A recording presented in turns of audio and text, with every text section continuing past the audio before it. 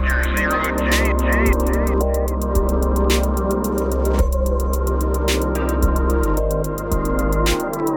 I feel fine.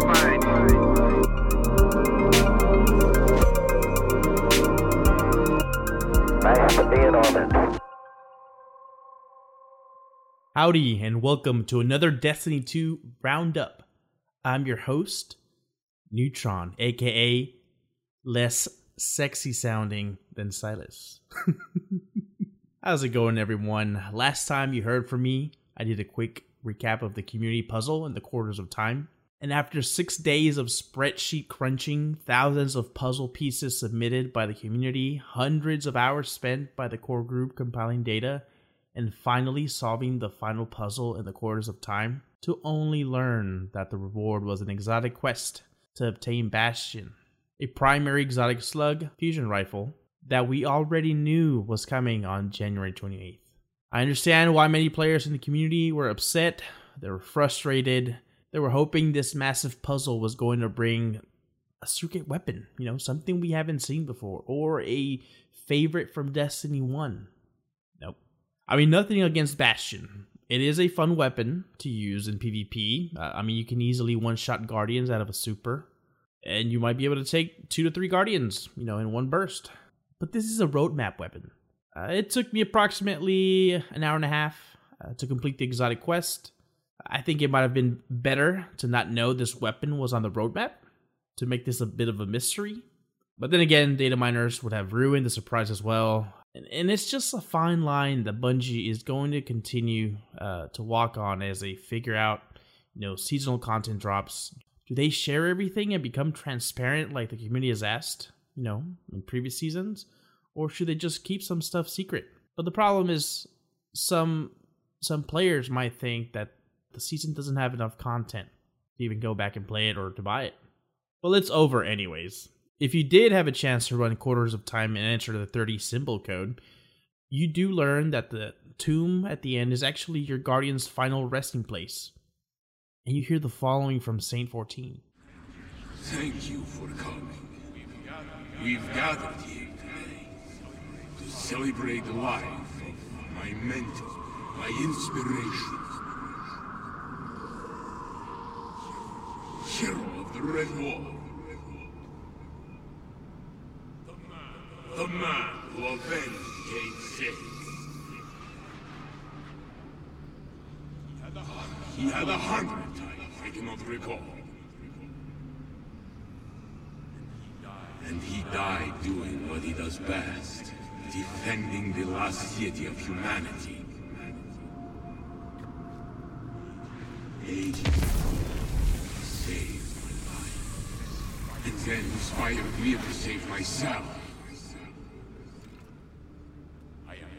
I am glad that he did, because travel helped us. He is gone.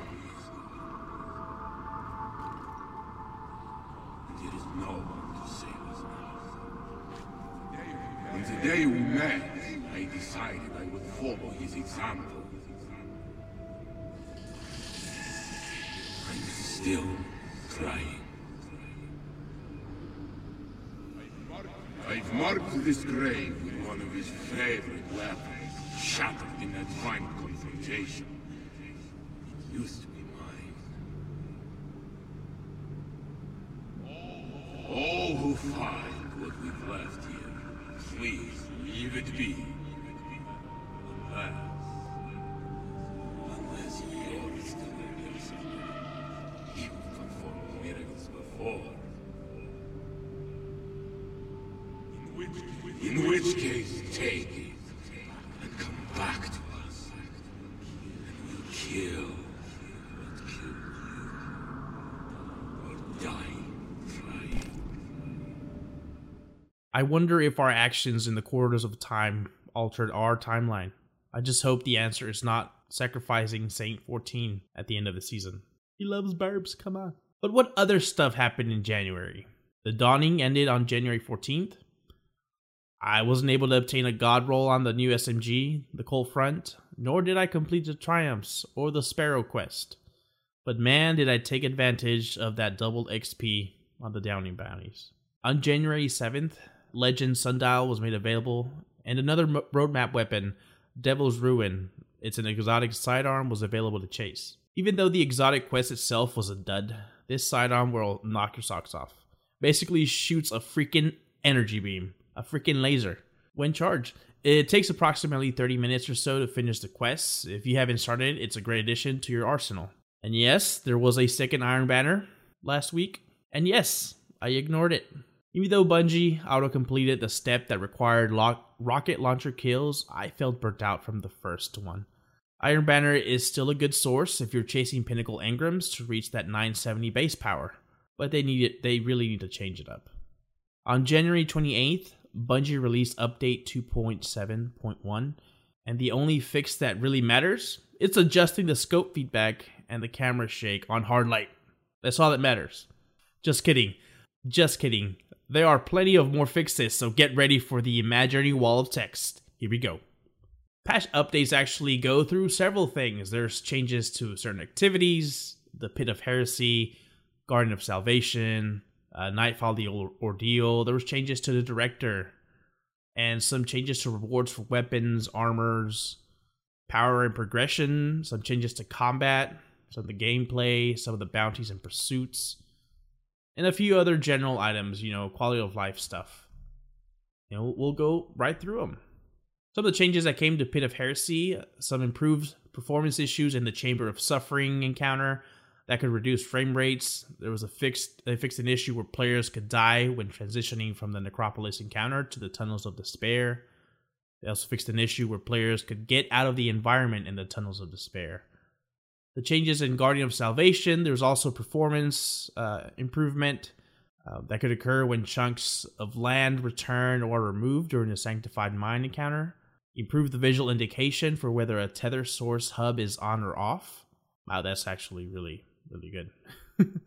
Added text notification when a Vex sacrifices on a relay. Oh, that's another nice change, because it's so hard keeping up with all the, that final boss fight. For the Nightfall the Ordeal, they reduced the weekly completions needed to bring it in line with other challenges. So players now need 3 completions on Adept, 2 completions on Hero, or 1 completion on Legend or Master. For the Director, players can now shortcut directly to their roster by selecting their empty Fireteam slots, or by invoking the roster shortcut on Director map screens. When an activity is selected, Fireteam leaders can navigate left and right to get to quest and roster respectively, then back to return to the selected activity. It's a pretty nice change there. Makes it easier to navigate between screens. The seasonal bow mods should now work reliably with Hush, which I'm actually still chasing.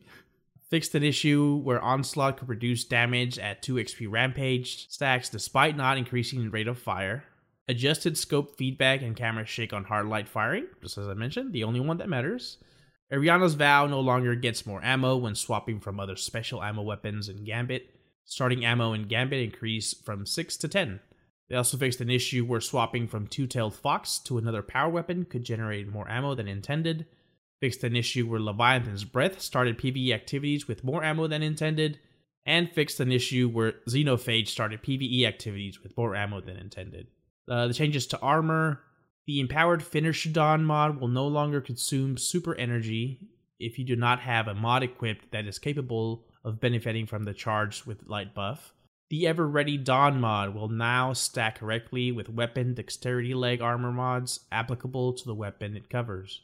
The Heavy Handed Dawn mod will no longer trigger after the death of Telesta bolts. Increase the number of enemies that must be near the player to trigger the ammo granting benefit from 2 to 3.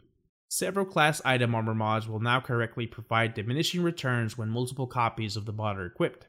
These mods include Perpetuation, Innervation, Invigoration, Insulation, and Absolution. Anything with the shun. Worm God Caress and Winter's Guile no longer retain the status of their buff if the armor piece is unequipped. The perk on Synthoceps now deactivates immediately when the armor piece is unequipped. The Transcended Blessing Outlaw mod will now correctly appear in player's inventory. Previously, it would only be visible in the mod flyout when socketing a mod. Grenade Launcher Scavenger will no longer award special ammo for grenade launchers when the player picks up primary ammo bricks. The last finisher removed from favorites will no longer override the fallback default class finisher. Giddy Laugh rare emote now has a valid icon and can be selected for equipping on the emote wheel. Shadowkeep campaign exotic armor no longer has the potential to show up in Xur's weekly inventory. Gunsmith now properly assesses the owned status of unflinching machine gun and unflinching hand cannon mods. Changes to power and progression. They fixed an issue that caused the amount of XP earned not to show up next to the XP progress bar. This issue may still exist for players after they reach seasonal rank 100, but all XP earned will still apply to seasonal ranks above 100. It changed the progress bar description on the weekly strike challenge from bounties completed, which was incorrect, to strikes completed. Completion values for some of the Destination Obelisk weekly bounties have been reduced. Fixed an issue where the Green with Envy pursuits could stop progressing correctly. Players who were in this state should have their progress updated retroactively.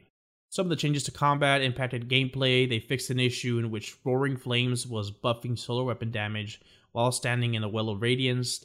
Fixed an issue in which Sunbreaker Titans were able to self-heal by bouncing a throwing hammer off a wall. Fixed an issue that prevented Warlocks from using Blink after switching weapons or canceling Sprint. Fixed an issue that would sometimes cause the Sunbreaker's Titans Mortar Blast to deal little to no damage. Fixed an issue that allowed Sunbreaker Titans to gain stacks of Roaring Flames by destroying Telesto projectiles. Hacks. Increased the Sunbreaker's Titans Mortar Blast damage by 70% in PvE. Players will remain in spaceflight instead of going to a black screen when they load into a PvP much faster than their peers. Changes to bounties and pursuits. They fixed an issue that could prevent players from obtaining the Black Armor Key Mold quest from 8 to 1 on multiple characters. Acquisition of Black Armory rare bounties significantly improved. Players that complete all available weeklies and daily bounties will acquire a rare bounty within 5 days. Oh, that's neat. Black Armory keys taking up space in pursuits will be removed if a player has already completed the mysterious box Izanagi's Burden quest chain and unlocked the exotic in their collections. The Gambit Prime Collector bounty will now progress from picking up Luna destination materials. Fixed an issue affecting the newest sorting option in pursuits. Newly acquired quests or quests that get updated will now be properly sorted to the top. And finally, some general changes. In collections, the Playing the Odds Gambit emblem will now properly register as unlocked and can be reacquired accordingly. Fixed an issue that was impacting the Unveiling Triumph. Ares is now ready to present her final lore entry to players who need it. The Unveiling Lore Triumph now correctly reads number 11 lore pieces and will unlock upon obtaining the final lore piece. It fixed an issue where certain randomized dialogue would play more or less frequently than intended. Fixed an issue that was causing notifications to appear again after transferring items using the BNet D2 API. Improved performance when receiving certain messages from the server. Largest impact will be in the tower, but should help everywhere. And finally, fixed an issue that caused FOTL items to be stuck in the Postmaster as invisible items for some players. Holy cow, that was a lot. But there's certainly a lot of good things. Unfortunately, this new patch also caused several players to lose in-game currency like Glimmer, Legendary Shards, Planetary Materials, and a bunch of other things. But Bungie quickly took action. After the issue was discovered, they took down the servers for maintenance, and they were able to fix it in less than 24 hours. This was actually the first ever rollback in Destiny's history, which is quite impressive, to be honest, for an always online game. But all is good now, so get back out there and keep the grind alive. If you go back to Bungie's roadmap for Season 9, there are 3 events left, and we only have less than 40 days. On February 4th, we finally find out about the Empyrean Foundation and fight the final Scion boss, Inotum. And similar to last season's Vex Offensive Final Assault, this will be the final season event that pushes the story's narrative into next season. We already know that this will be a community event that all players can contribute by donating their Fractaline using the Tower Obelisk. The event will have 7 stages, with each stage requiring more amount to progress, and of course there will be rewards. And by donating your Fractaline, you can get the following. Contributing to the Empyrean Foundation will cost you 100 polarized Fractaline. Contributing generates a 25% flat progression for all time-lost weapon bounties in your inventory.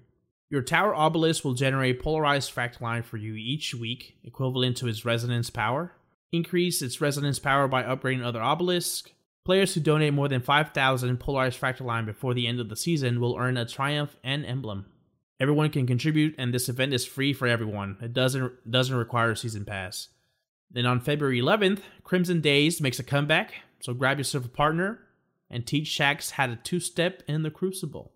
Bungie is also teaming up with Twitch Prime to deliver in-game rewards for Destiny 2, so expect about 6 monthly drops, with each drop containing 4 rewards. Right now, you have until February 25th to pick up Suro's Regime, the Coup the main ornament for it, the Skyline Flipside exotic Ghost Shell, and the unsecured Outcry exotic ship.